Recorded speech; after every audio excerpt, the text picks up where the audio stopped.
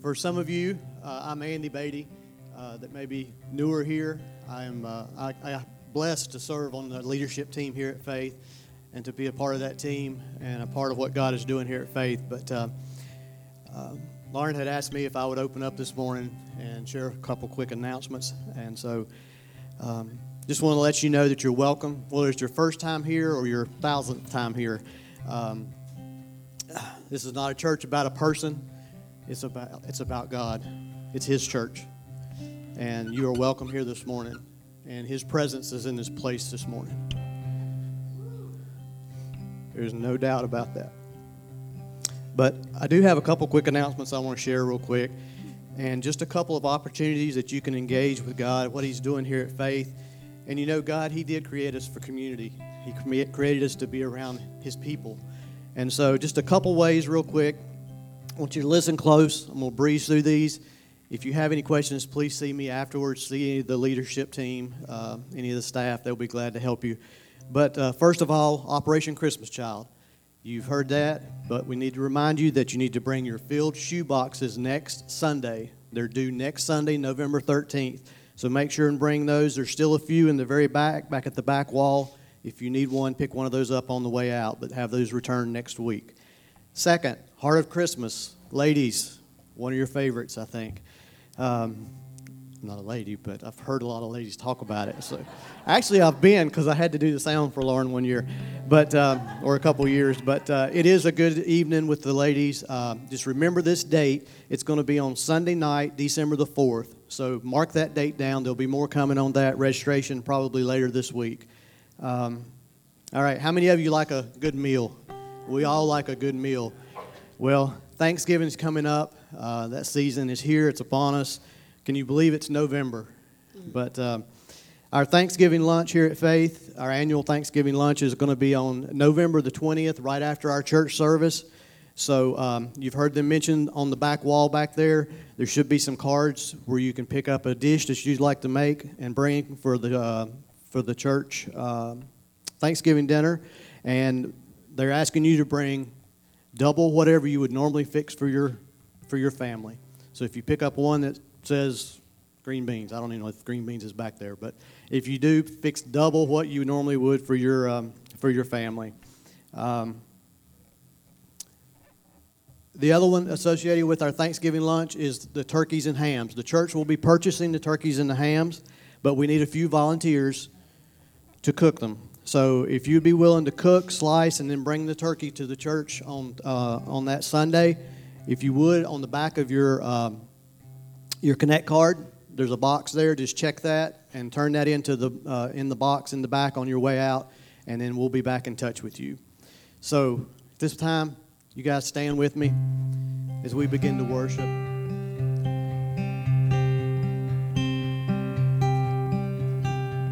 I want to share just a couple of things before I turn it over to the team this morning.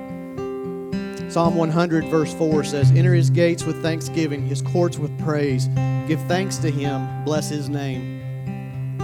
And as I mentioned, we're entering into the Thanksgiving season. We as Christians, we should be thankful every day. But as we focus on that and think about Thanksgiving,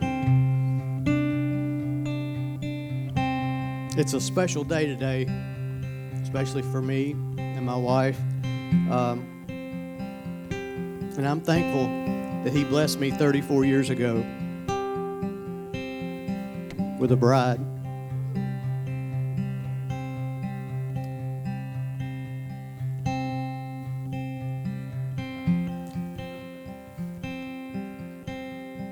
Amy, I love you. Happy anniversary.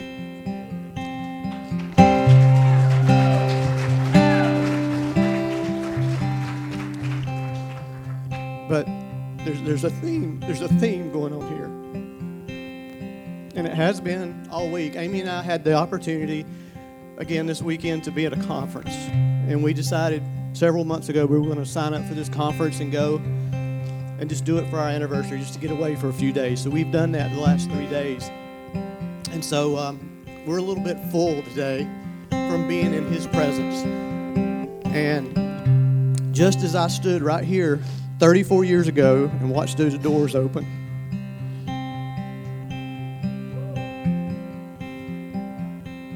The anticipation of that. Folks, we're the bride now. You're the bride. That bridegroom is coming. He's coming.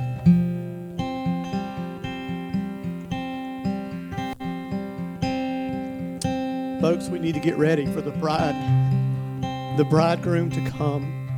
We need to ready ourselves as the bride.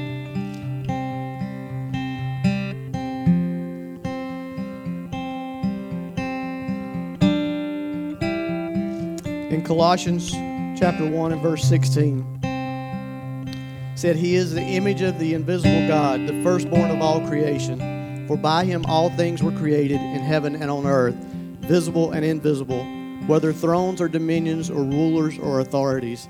All things were created through him and for him. As we went to the Worship and Warfare Conference, and as I was walking this morning during the prayer time and saw Ethan's box here, it says, worship is warfare. People, when we worship, we are warring. It's a spiritual battle.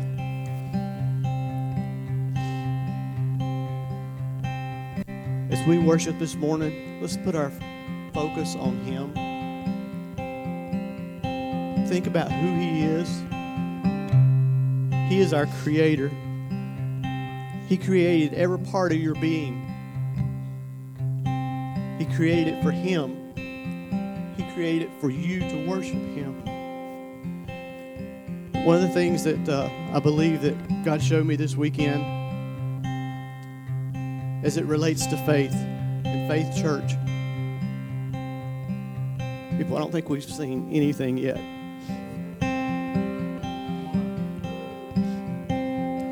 Sometimes we get to a point we think we've got a handle on what worship is or how to worship him. Our minds cannot comprehend heaven. He hasn't given us that ability yet. We may have seen glimpses of it, but that's only a glimpse. So as we focus on him this morning, and as there is a spirit of praise and worship in here, that spirit overcomes heaviness. And some of you walked in here with a lot of heaviness today. Some of you walked in here not sure about things in your life. But know that God loves you, God created you. He made every part of you to worship him. People, we have access to the throne room. This morning during prayer time, I believe some of our prayers touched the throne room, reached the throne room. And when we're in his presence, things are going to change. So I believe there's going to be people that are changed here today. There's going to be lives that walk out of those doors different today. So Heavenly Father, as we come to you, as we come to worship you, the awesome creator that you are, help us to see you today. Help us to hear you today. Help us to experience you today. Help us to receive your healing. Help us to receive all that you have for us today.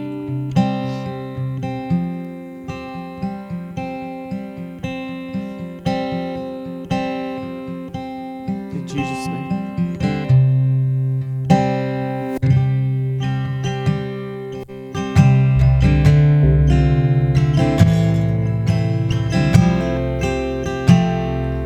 His word says, do not harden your hearts.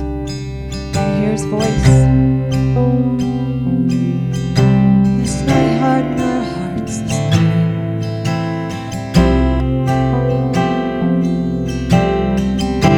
He's wooing us back, church. He's wooing us back to him. Oh, he told me this morning, that time with him, he loves you. Oh, he loves you. He desires you. All of you. Don't resist that this morning. He's reaching down for you.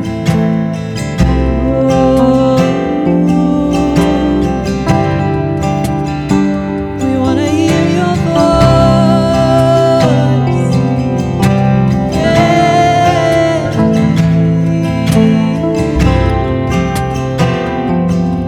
You have our hearts. You have our hearts. You have our full attention. You are our first love. You are our first love. There may be times where we just play like this. It might seem a little different, a little uncomfortable. Hey, we're not saying we're not uncomfortable, but don't resist.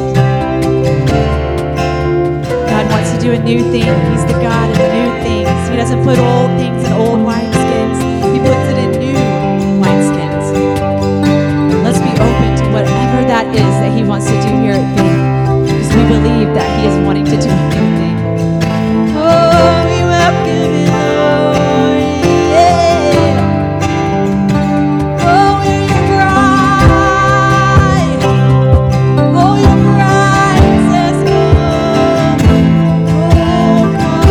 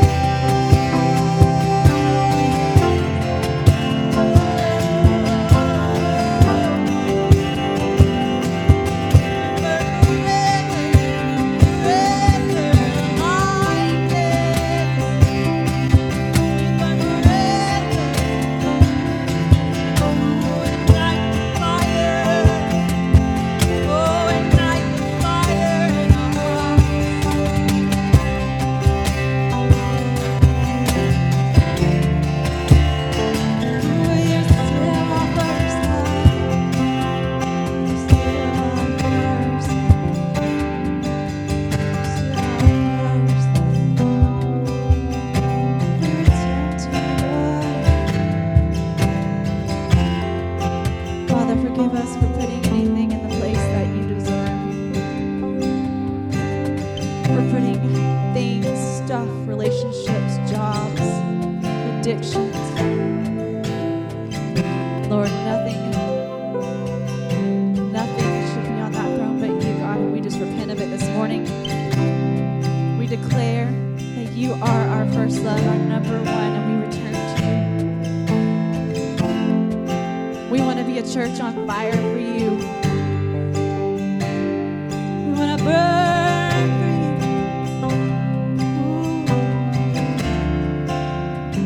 We want to burn for you. I sense it and hear that there are some that may have let their fire dim. You know, there's still an ember there. The fire has dimmed. But rest assured that ember is still there. You just need to fan the flame. Just fan the flame. Press into him. Oh, we seek you, God. Fan the flames in our hearts. Fan the blaze in our hearts. Ignite the fire. Just burn out everything that's not of you, God. Burn it out, God.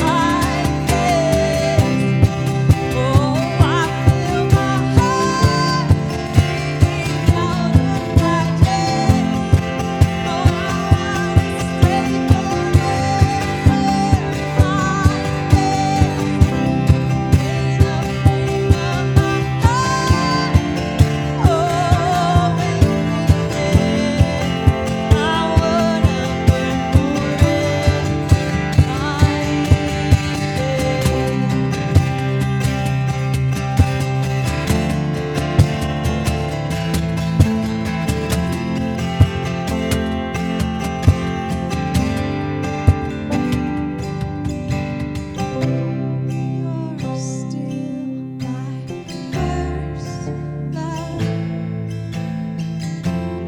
You're still my only one. You're still my first love. You're still my only one.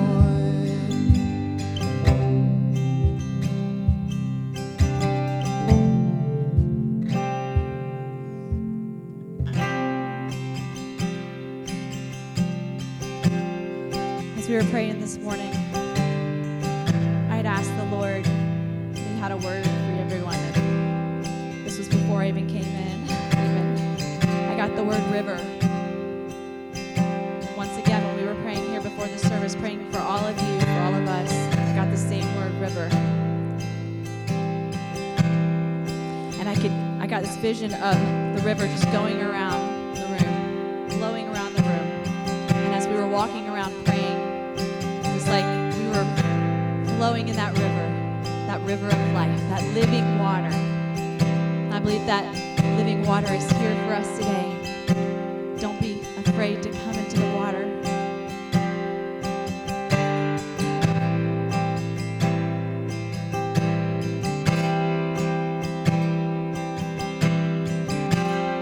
Overflow in this place. Fill our hearts with your love. Your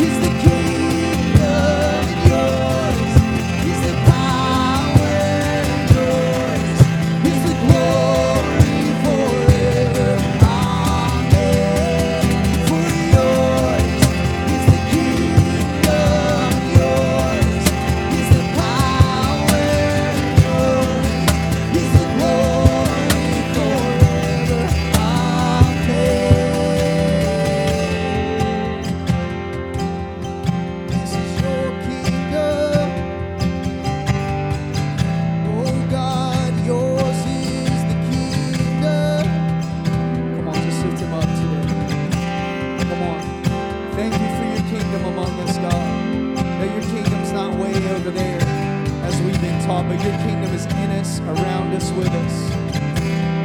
We worship you today. You reign, you're the King. Come on, somebody say, He's the King. He's the King. Oh, King Jesus. King Jesus.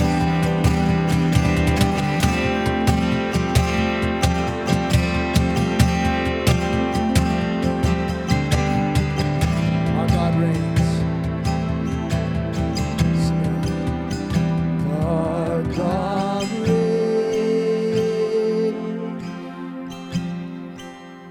Our God reigns forever. Your kingdom reigns.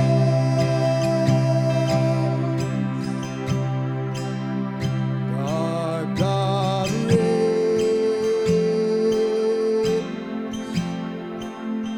Our God reigns forever. Your kingdom reigns.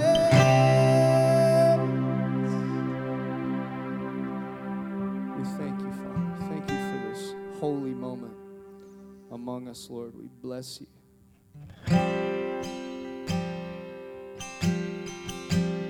We love your name, Father. We love the name of Jesus.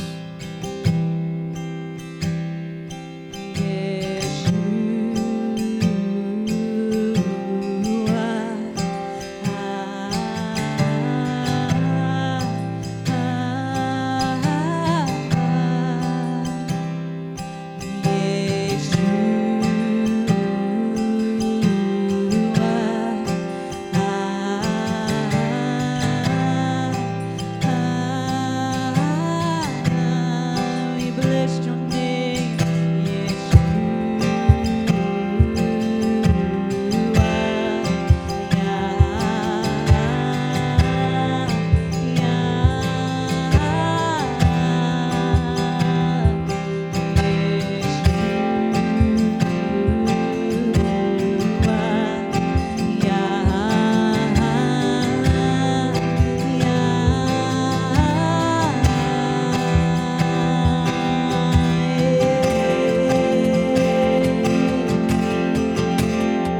Oh, Jesus, Jesus, Jesus. You are precious in our sight.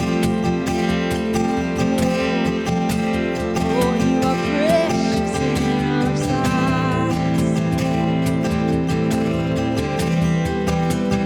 My beloved is the most beautiful among thousands and thousands.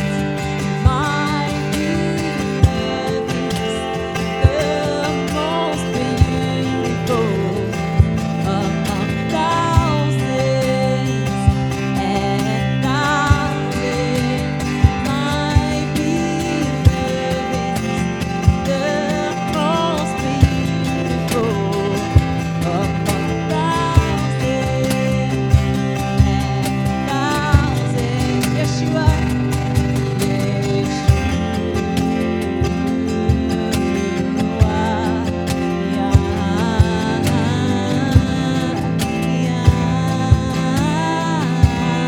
we declare your name. Yes,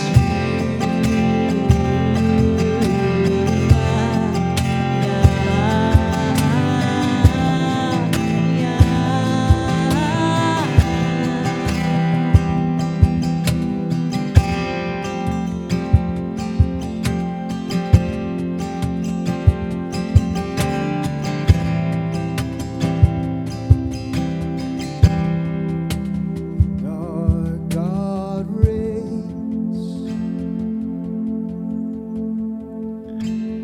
Our God reigns forever. Your kingdom reigns. And Lord, let that same spirit that permeates your kingdom just permeate this place, Father.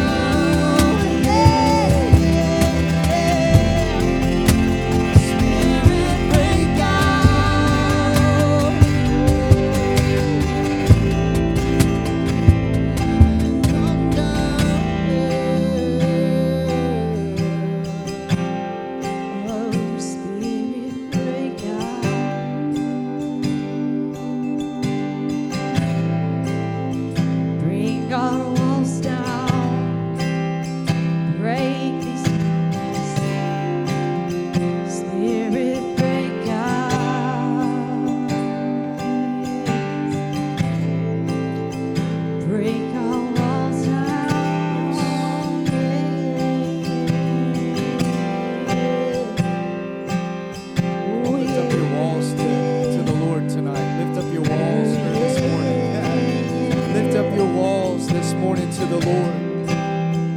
Whatever the wall is inside that's blocking us from experiencing His presence, we just lift it up to you, Father. And we just say, break out, Father. Break into the places in us that need to experience the fullness of God. Break out in us, Holy Spirit. We lift up our walls this morning to you. Crush them down, yes. Let 'em crush them down, yes. Oh, God, crush them down. We want all of you, all of you. None of us, none of us, none of us. Spirit. Spirit, break out. Break our walls down. Spirit, break out. Heaven come down.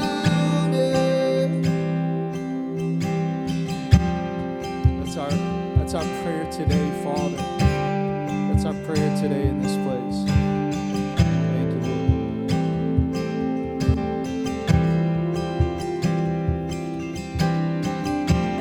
Father, we have come for nothing but you. We sing together, we sit under the word together, we pray together. But it's just all a vehicle for you. For you.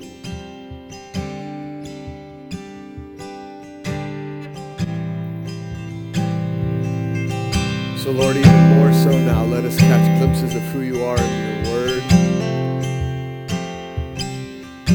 Illuminate our hearts and our minds as you would have them be illuminated.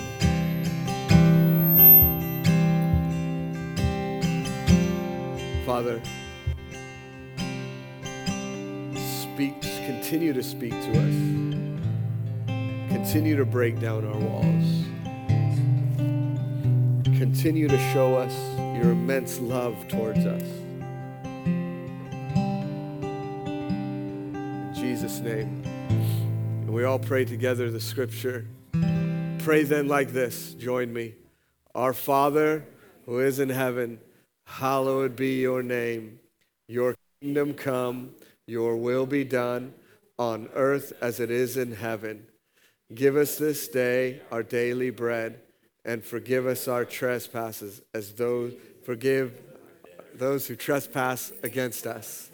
And lead us not into temptation, but deliver us from evil. Amen. You may have a seat. I memorize it, New King James. It still comes out New King James with my eyes closed. And there's trespasses in New King James, not debts. This morning we'll just be in our second week here that we've entitled Pray Like This, the Lord's Prayer. Last week when we opened up, I talked about empty calories. About how you can consume something, but it gives you no health, it gives you no sustenance, it does nothing good for your body. And then in fact, it might actually do the opposite. It might cause detriment to your body. And I use soda as the main example, and I threw sweet tea in there, and nobody sent me any emails, so I'm assuming you're all agreeing with me about sweet tea.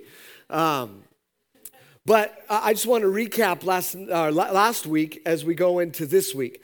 As we look at the Lord's Prayer, we want to view it that it is a plea for radical and supernatural transformation to come to our world and in our lives. It's not something that we just say as routine. It's not something that we believe that if we just say all the right words, that God will do something specific for us. But it's more of a prayer that says, God, what you have for us, we want. What you want for us, that's what we will take. And this prayer, and we'll get into this even a little bit more this morning, is that this prayer shows us what to ask of our Father. So many times we go to pray and we know we're supposed to ask for something, but we don't know what to ask for. We don't know where to begin. And this prayer is the avenue by which we know what to ask for. And this week, as we go in, the second half of the prayer, it's now we begin to ask for personal things from a personal God. Right? The first part is rightfully adoration. Our Father, it's uniting ourselves to Jesus in coming to him. Our Father who is in heaven, you keep making your name holy. Right? This is right that we pray those things in the beginning. Right? Your kingdom come, your will be done on earth as it is in heaven. And we talk about specifics of the kingdom, but these are kind of general. These are kind of broad strokes of this is what we want, God. And then the second half as we go in, it just starts off. It starts off with us, give us. I changed the title after Pam printed the bulletins. It's give us. Now we're coming to this God and we're saying, here is what we want. Right? Yes, we spend time adoring. Yes, we spend time basking in the holiness of God and asking for his kingdom. And now it's give us. Give us. We now look at what we are asking for in a more specific way. And the first thing he says is give us our daily bread. There was a store in my old town of San Luis Obispo, and it was a grocery store. It was Vons.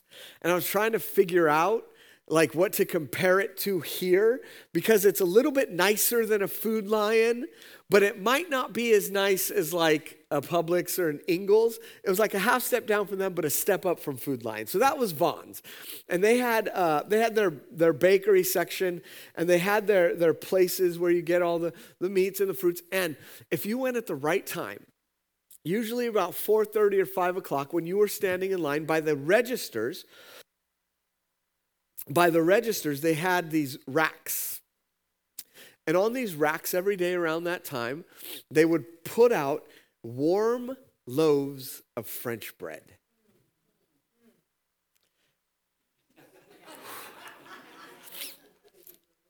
My mouth's watering, sorry. The memory is flooding me. See, I'm gonna let you guys in on a disagreement that my wife and I have in our marriage. She will go into a store and she will take something off the shelf, and if she is hungry, she will start to eat it before we get to the register. And she's saying, we're gonna pay for it anyways. And I say, we haven't paid for it. It's like, but we're going to. So that's a disagreement we have. That disagreement fell to the wayside with this bread. Because if the line was long as they frequently got, just go up, we get back in line, and we just start digging in. The end of the line, right? That's the one time, honey, you're right. We are going to pay for it. We were going to. We're already in line. It's fine. Give us our bread. Give us what we want. Give us what we need.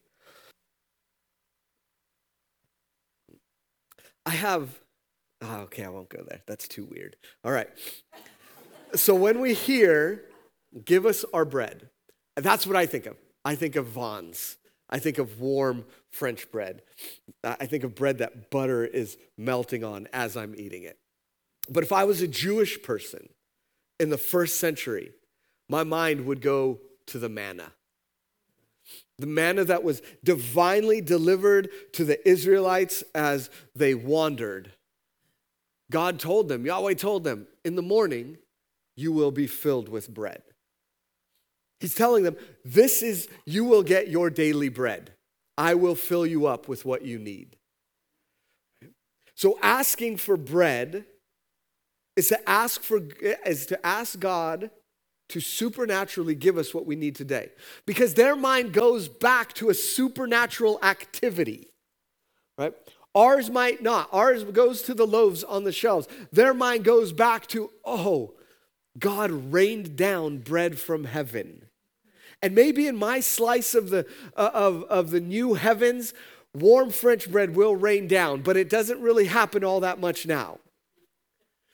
But what they're doing when they're asking for bread is they're asking for something that comes from heaven but belongs to us. right? The manna that came down came from heaven but belonged to the people. It belonged to the children of God. It belonged to the nation of Israel. And so when we say, give us our bread, give us our daily bread, we're saying, God, give us exactly what we need supernaturally right now, today. In Proverbs chapter 30, Solomon writes, 2 things I ask of you. Deny them not to me before I die. Remove from me falsehood and lying, and give me neither poverty or riches. Feed me with the food that is needful for me, lest I be full and deny you and say, who is the Lord? Or lest I be poor and steal and profane the name of my God.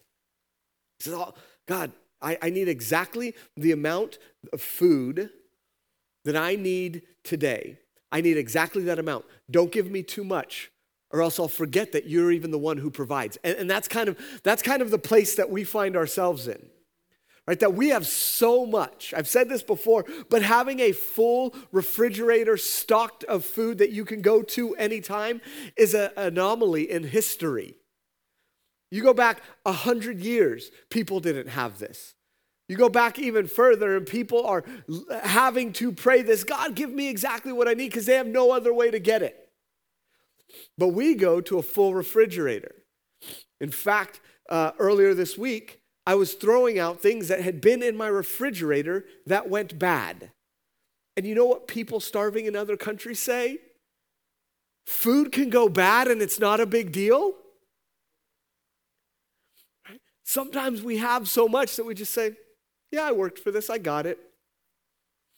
I have a good job so I can buy my food, I can fill my refrigerator.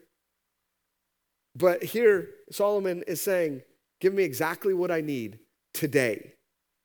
But I'm going to rely on you that you're going to give me everything I need so that I don't resort to my fleshly desires, so that I don't resort to steal and then profane you. And there's a woman in Mark chapter 7, and she comes up to Jesus and his disciples, and she falls on her knees and she starts begging him. My daughter has an unclean spirit. I need you to pray for her. I need you to come and see my daughter because only you can do it. We'll talk about that a little bit later, but she says, only you can do it. And this woman, it says that she's a Syrophoenician woman. Means she lives north of where they are, and they make sure that you know that she's a Gentile. She's not an Israelite. She's not in the family or the chosen people of God. And he said to her, let the children be fed first. You're not one of my children. You're a Gentile. For it's not right to take the children's bread and throw it to the dogs. Calling her a dog. You can't have what belongs to the children. And then she says, yes, Lord, but even the dogs under the table eat the children's crumbs. And that makes him step back and say, you get it. You understand. And he said to her, because you said that, for this statement, you may go your way. The demon has left your daughter. And she went home and found the child lying in bed and the demon gone. He says, you're asking for freedom from Satan? That doesn't belong to you. That bread belongs to the children. You want daily bread? You have to be a child. Right? And in this case, bread is being set free from the bondage of Satan and it's being healed. That's the children's bread. That belongs to you. That's your bread. You don't have to live oppressed by Satan. You don't have to live in the things that you've always been lived in. You don't have to live with the same addictions, with the same depressions, with all of these things, because the bread that Jesus wants to give you is healing and deliverance. It belongs to you. That's the daily bread. Look, this plea for supernatural provision, it's intended to relieve the disciples of the stress of their life. Seek the kingdom of God first, and you'll get the bread. You'll get everything else. Seek the kingdom. Ask for it. And here's the promise, is that when you seek the kingdom, you get the kingdom. Fear not, little flock, for it is your Father's good pleasure to give you the kingdom. Over the past couple days, my wife and I have been discussing Christmas presents for our children. And I'm not going to tell which child we're talking about here, because my son never pays attention. And I said Christmas presents for children, and he jumped up right now. He's like, what? Huh? But we were talking about one of them. And we are still in the process, kids are still in the process of deciding for one of the presents. And one of the presents that we can give them, it's a good present. It's good, they'll use it, they'll like it, they'll be excited about it. But the other present, it's that kind where they actually, they might faint because they've been asking for it. But they know how expensive it is, and we don't really have the money, so it would be a really big splurge for the kid present. And we're debating.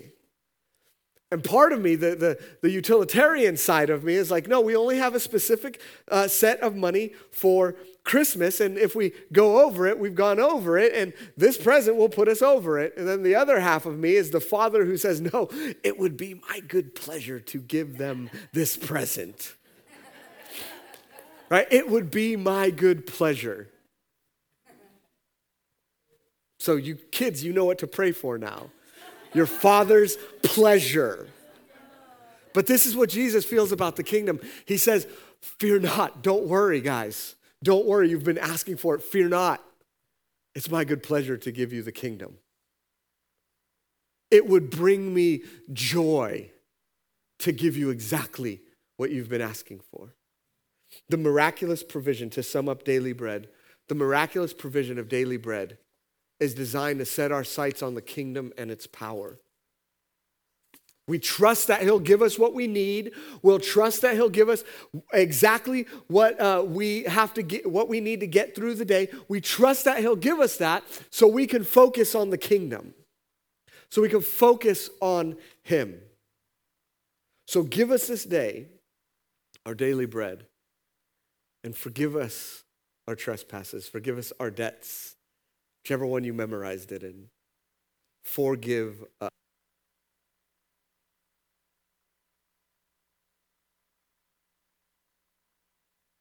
I'm going to start a new series in the beginning of next year, a few weeks into next year. And it's all about, well, I'll tell you this. I wanted to title the series this, but my wife and some friends we were hanging out with said I couldn't title it. I wanted to title the series, What's Wrong With You? Right? That's what I wanted to title it, but they're like, no, that's a little too, no. But that's not the tone of the What's Wrong With You. The tone of is explaining this is what you're wrestling against. Right? Here's what sin is.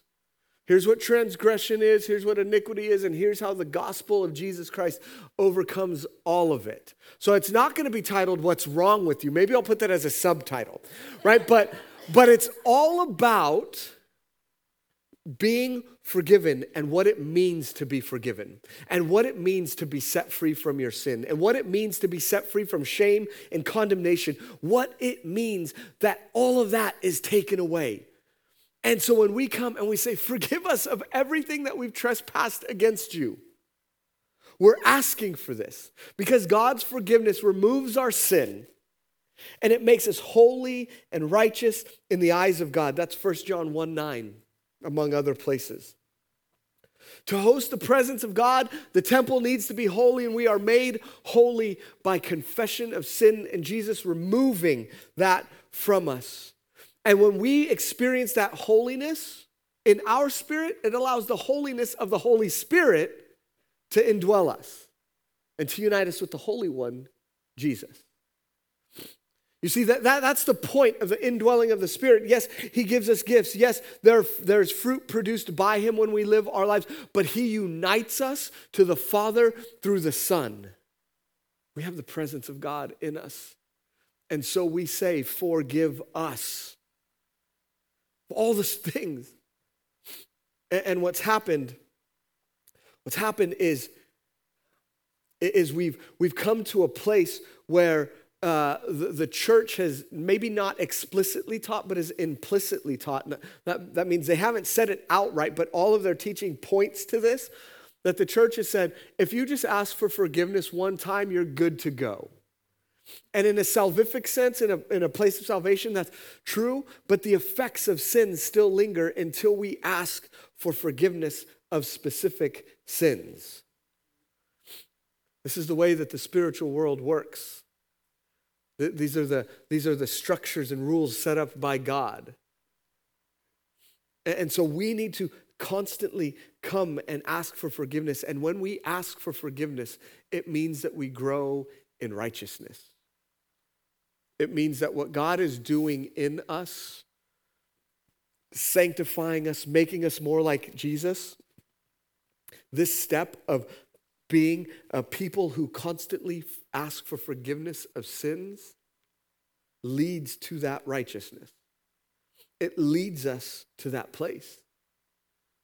And so Jesus says, don't forget to ask for forgiveness, but that forgiveness is contingent on something.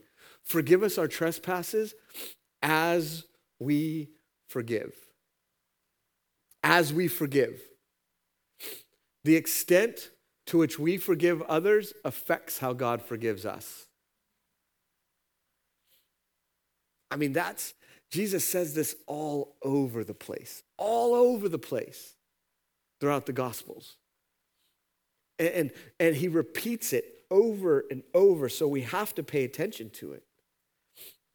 The measure to which I extend forgiveness to people in my life, from the person who cut me off on the highway, right? Something minor, right? The extent that I forgive that person, and to the extent that I forgive the person that abused me.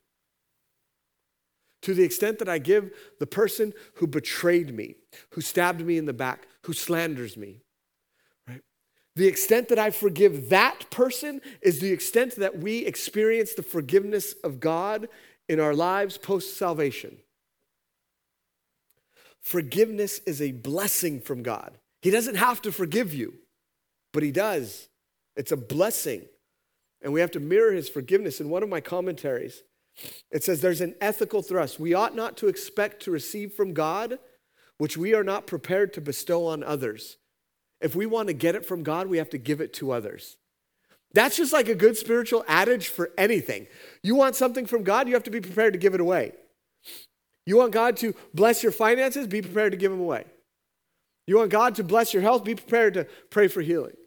You want God to forgive you, be prepared to forgive others. Right? What we want from God, we have to be willing to say, I will give this to all who ask. And even when they don't ask, I'm going to give it anyways.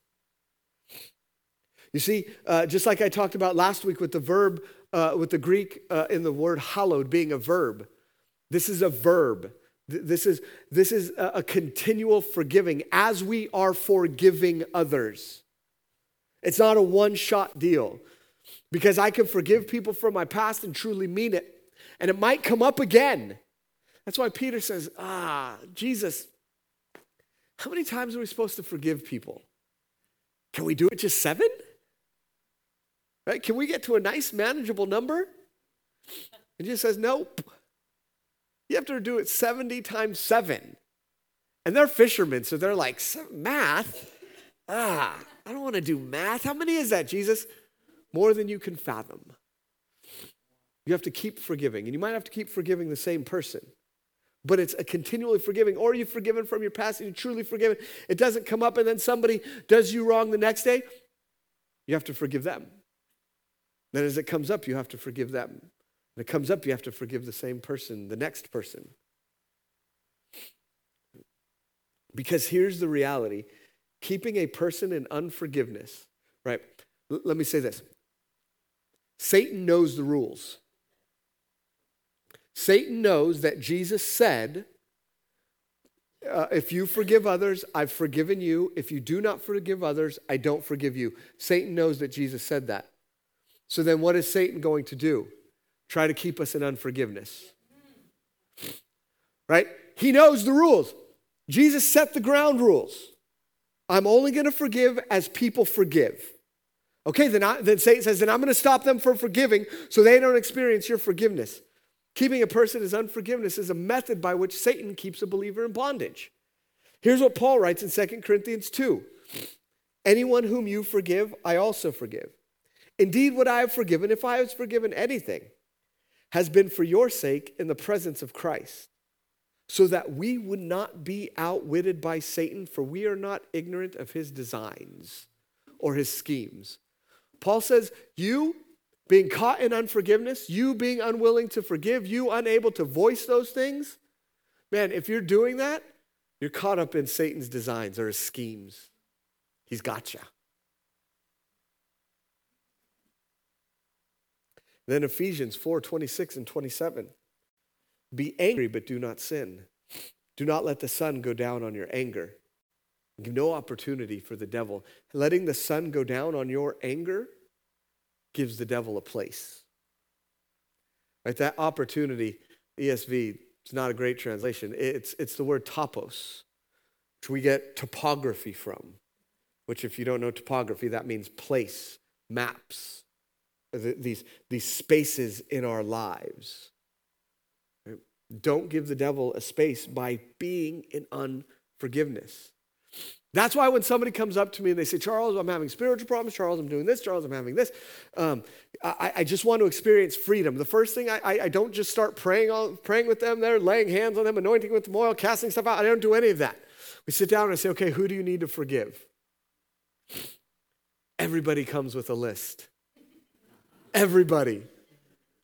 I think the shortest has been like 5 or 6 people.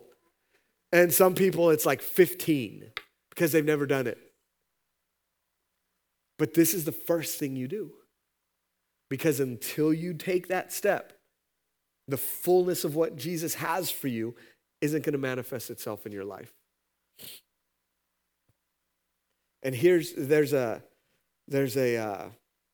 parable in Matthew chapter 18.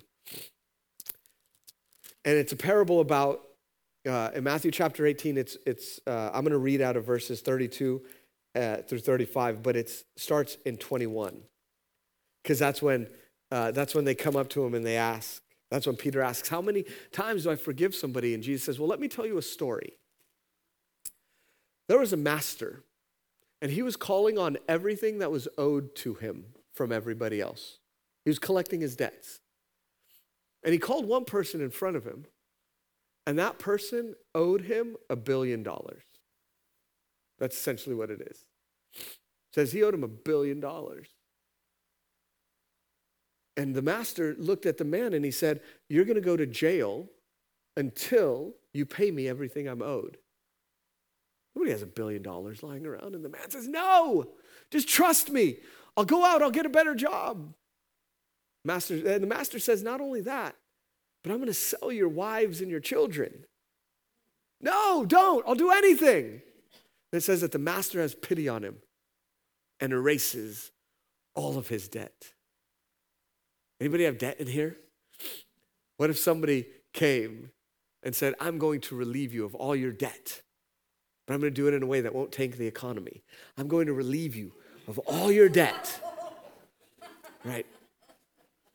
That's the most political I've ever gotten. And the servant says, yes, that's awesome. That's good. And he goes out. And then he's walking. He sees his buddy. He owed $1 billion. He sees his buddy owes him $1,000. And he goes up to him. And he says, where's my money? And the guy says, I don't have it. And he starts to beat him.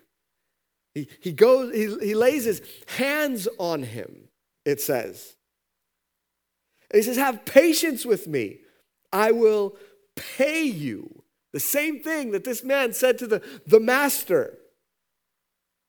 And everybody else saw it and was like, no, this guy was forgiven of $1 billion. Now he's bothering him. And they went and they tattled on him.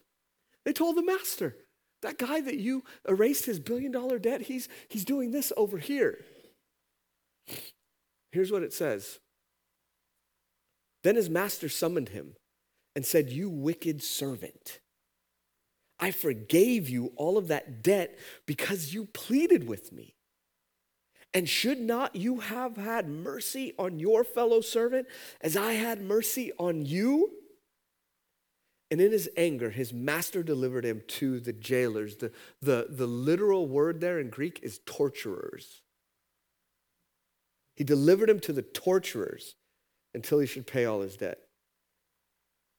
Now, here's the word that should make your blood run cold if you haven't forgiven. "So also my heavenly Father will do to every one of you if you do not forgive your brother from your heart."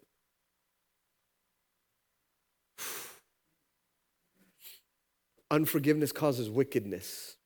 That's what it says. He calls him a wicked servant. Just forgive him all his debt. Now he's the wicked servant. Unforgiveness makes God angry. In his anger, he delivered him over. Why was he able to deliver him over the tortures? Because unforgiveness removes divine protection. All from that one parable. So when we say, "Father, forgive us our debts as we forgive those who have debts to us," as we forgive our debtors, forgive our trespasses as we forgive those who have trespassed against us, Jesus is saying, you need to do this.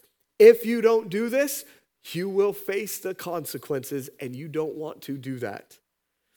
So if you feel trapped, if you feel tortured, if you feel jailed, oppressed, forgiveness might be the key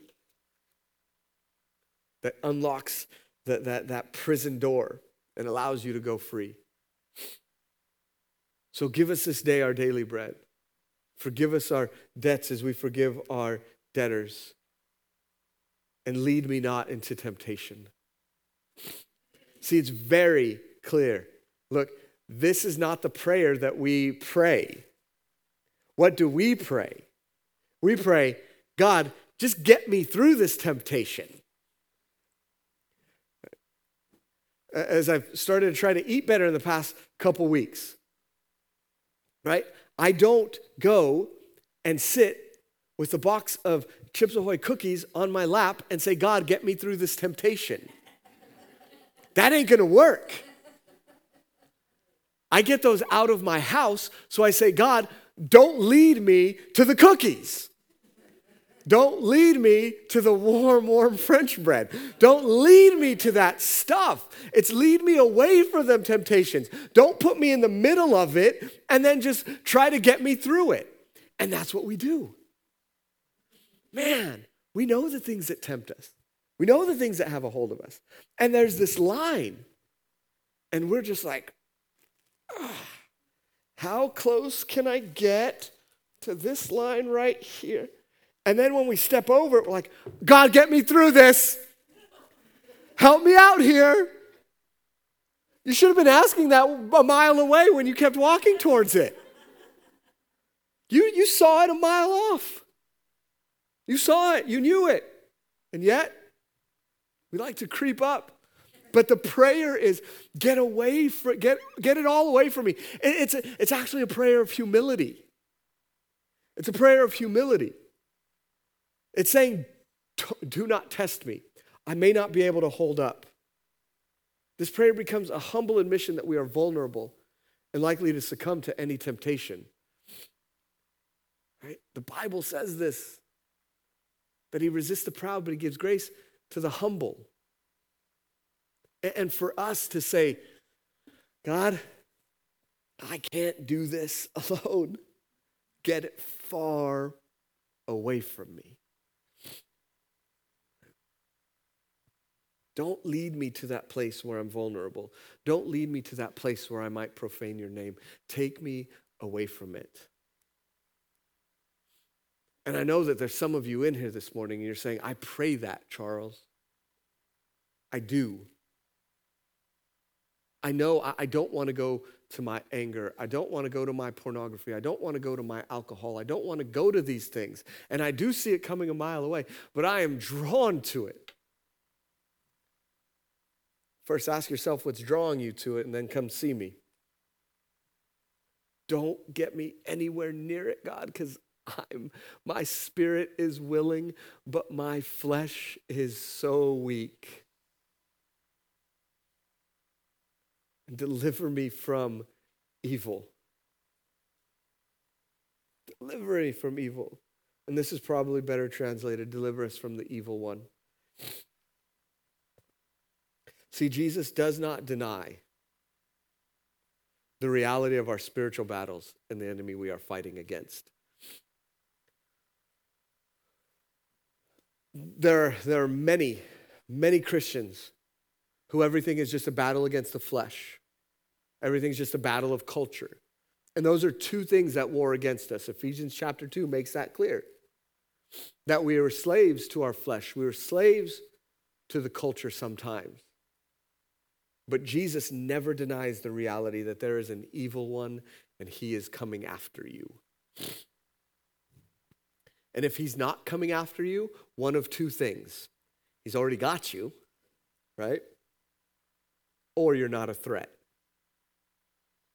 So once you start, right, all of this stuff that we've been talking about, identity, authority, these supernatural prayers of provision and the kingdom of God coming and his will being done on earth, right? Once you start to do that, once you start to walk in that, once those prayers become routine for you and you start to see it, then you will be attacked.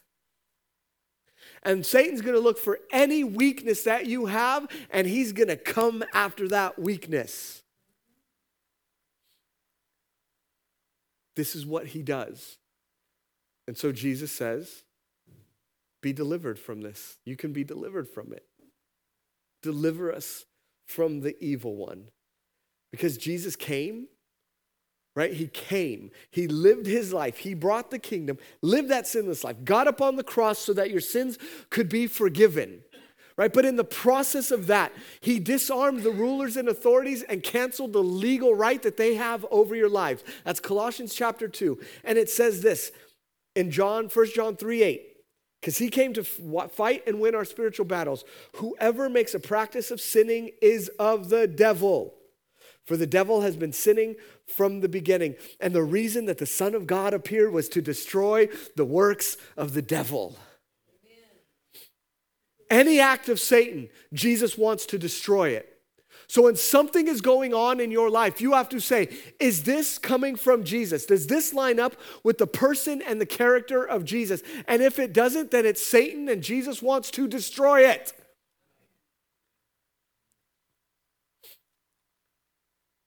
Right? Does sickness, plague, does that line up with the reality of who Jesus is? Satan wants to destroy it. This woman who comes to Jesus and begs for her daughter, right? Showing us that a child can be demonized. This is my child. She recognizes that this is from Satan, and she knows who Jesus is, and she knows what Jesus does. And what does Jesus do? He destroys that work of the devil. This is what Jesus does to Satan and his attacks. But unless you know that, unless you begin to see it, you're not going to recognize it when it happens. And if you don't recognize it when it happens, then here's what we do. My problem, right? I do not war against flesh and blood, but I war against powers and principalities and other forms of darkness in all the heavenly places. This person makes me angry. I forget that I don't war against flesh and blood, but I war against Satan and his structure. I war against them. But if I forget that, then I take my anger out here. I start to gossip over here. I start to do all the things that are not fruit of the Spirit over here because I've lost sight of the real battle. And when we lose sight of the real battle, people get hurt. Because we take out anger, frustration, our ineptness, we take it out on them instead of going to Jesus and saying, Jesus, this is the work of the devil. Destroy it. Destroy it. Destroy it in my life. Show me what I need to do so that you destroy it in my life. Pray then like this. Our Father, through the blood of Jesus, our Father who does away with our shame, let there be an ongoing holiness in my life through your very presence. Let your kingdom come through the redemption of all things, with the gospel, with healing, with spiritual freedom. And let your will be done as I become more like Christ and walk how he is leading me on earth right now, in this moment, as it is being perfectly displayed in heaven. Give us this day our daily bread through your supernatural provision of exactly what we need. And forgive us our trespasses so we are washed white as snow and we grow in righteousness. And forgive those who have, as we forgive those who have trespassed against us, because we do not want to face your wrath or be trapped by a scheme of Satan. And lead us not into temptation, but deliver us from the evil one, because we cannot do it alone, and we need your power to save. Here's what I want you to think about as we close this morning.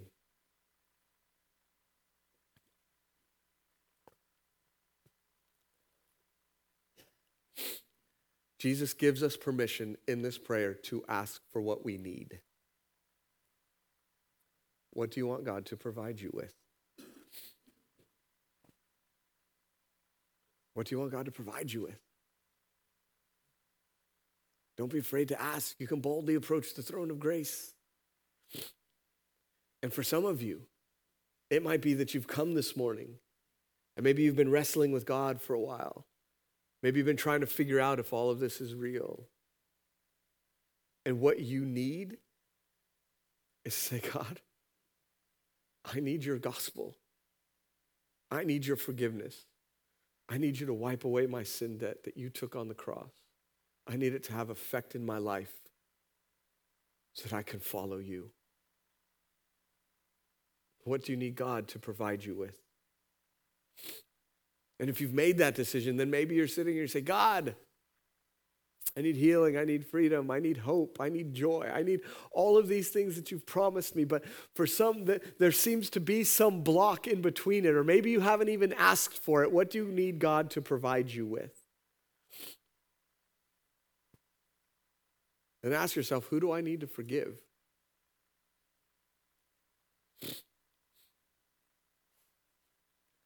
When I sit down with people and we go through this, it's incredible. Because we ask the Holy Spirit to show the person who they need to forgive. It's incredible how many people I'm sitting there with and they say, I have no idea why I haven't thought about this person in 20 years and they just came to my mind right now. We hold things. We don't realize we hold things. We've pushed them down. Who do you need to forgive? Right? And if you identify somebody as we close with a song, forgiveness isn't this big grandstanding thing. You have to say it out loud because you do all spiritual warfare prayers out loud, and forgiveness is spiritual warfare. So you just say, Father, I make the choice. I choose to forgive. Say their name. Because they did this, and it made me feel like this. Right? There's freedom in forgiveness. Who do you need to forgive? And then pray then like this. Man, just as we sing, you just want to pull out your Bible and go to Matthew chapter 6 and just read it with the understanding that you've gained in the past 2 weeks. With that understanding, just read it out loud. Our Father. and then just pray it. Pray it. And see what part of it he catches your mind on. Maybe he'll catch your mind on hallowed be your name. Okay, Lord, I want to know your holiness more. Maybe he'll catch your mind on give us this day our daily bread. And you'll say, I have so much that I've forgotten that God is the actual provider of everything. You might get caught on deliver us from the evil one.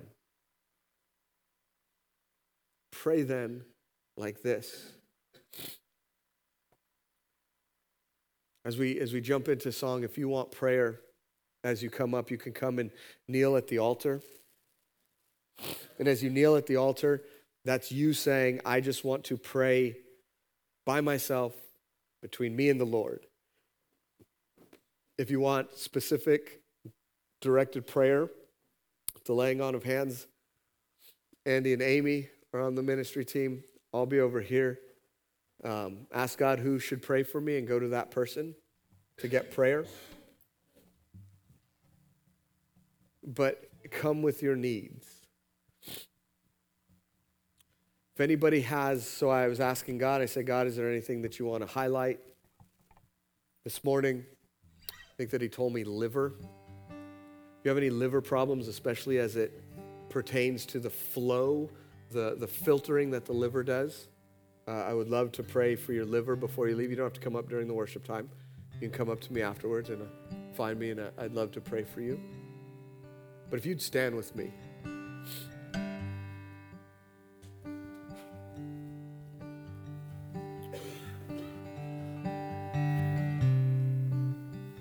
You'd close your eyes. I'm just going to read the prayer again. See what God draws your mind and your spirit to. Our Father, who is in heaven, hallowed be your name. Your kingdom come, your will be done on earth as it is in heaven. Give us this day our daily bread, and forgive us our debts as we also have forgiven our debtors. And lead us not into temptation, but deliver us from the evil one. And from some early manuscripts, for thine is the power and the kingdom and the glory forever. Amen.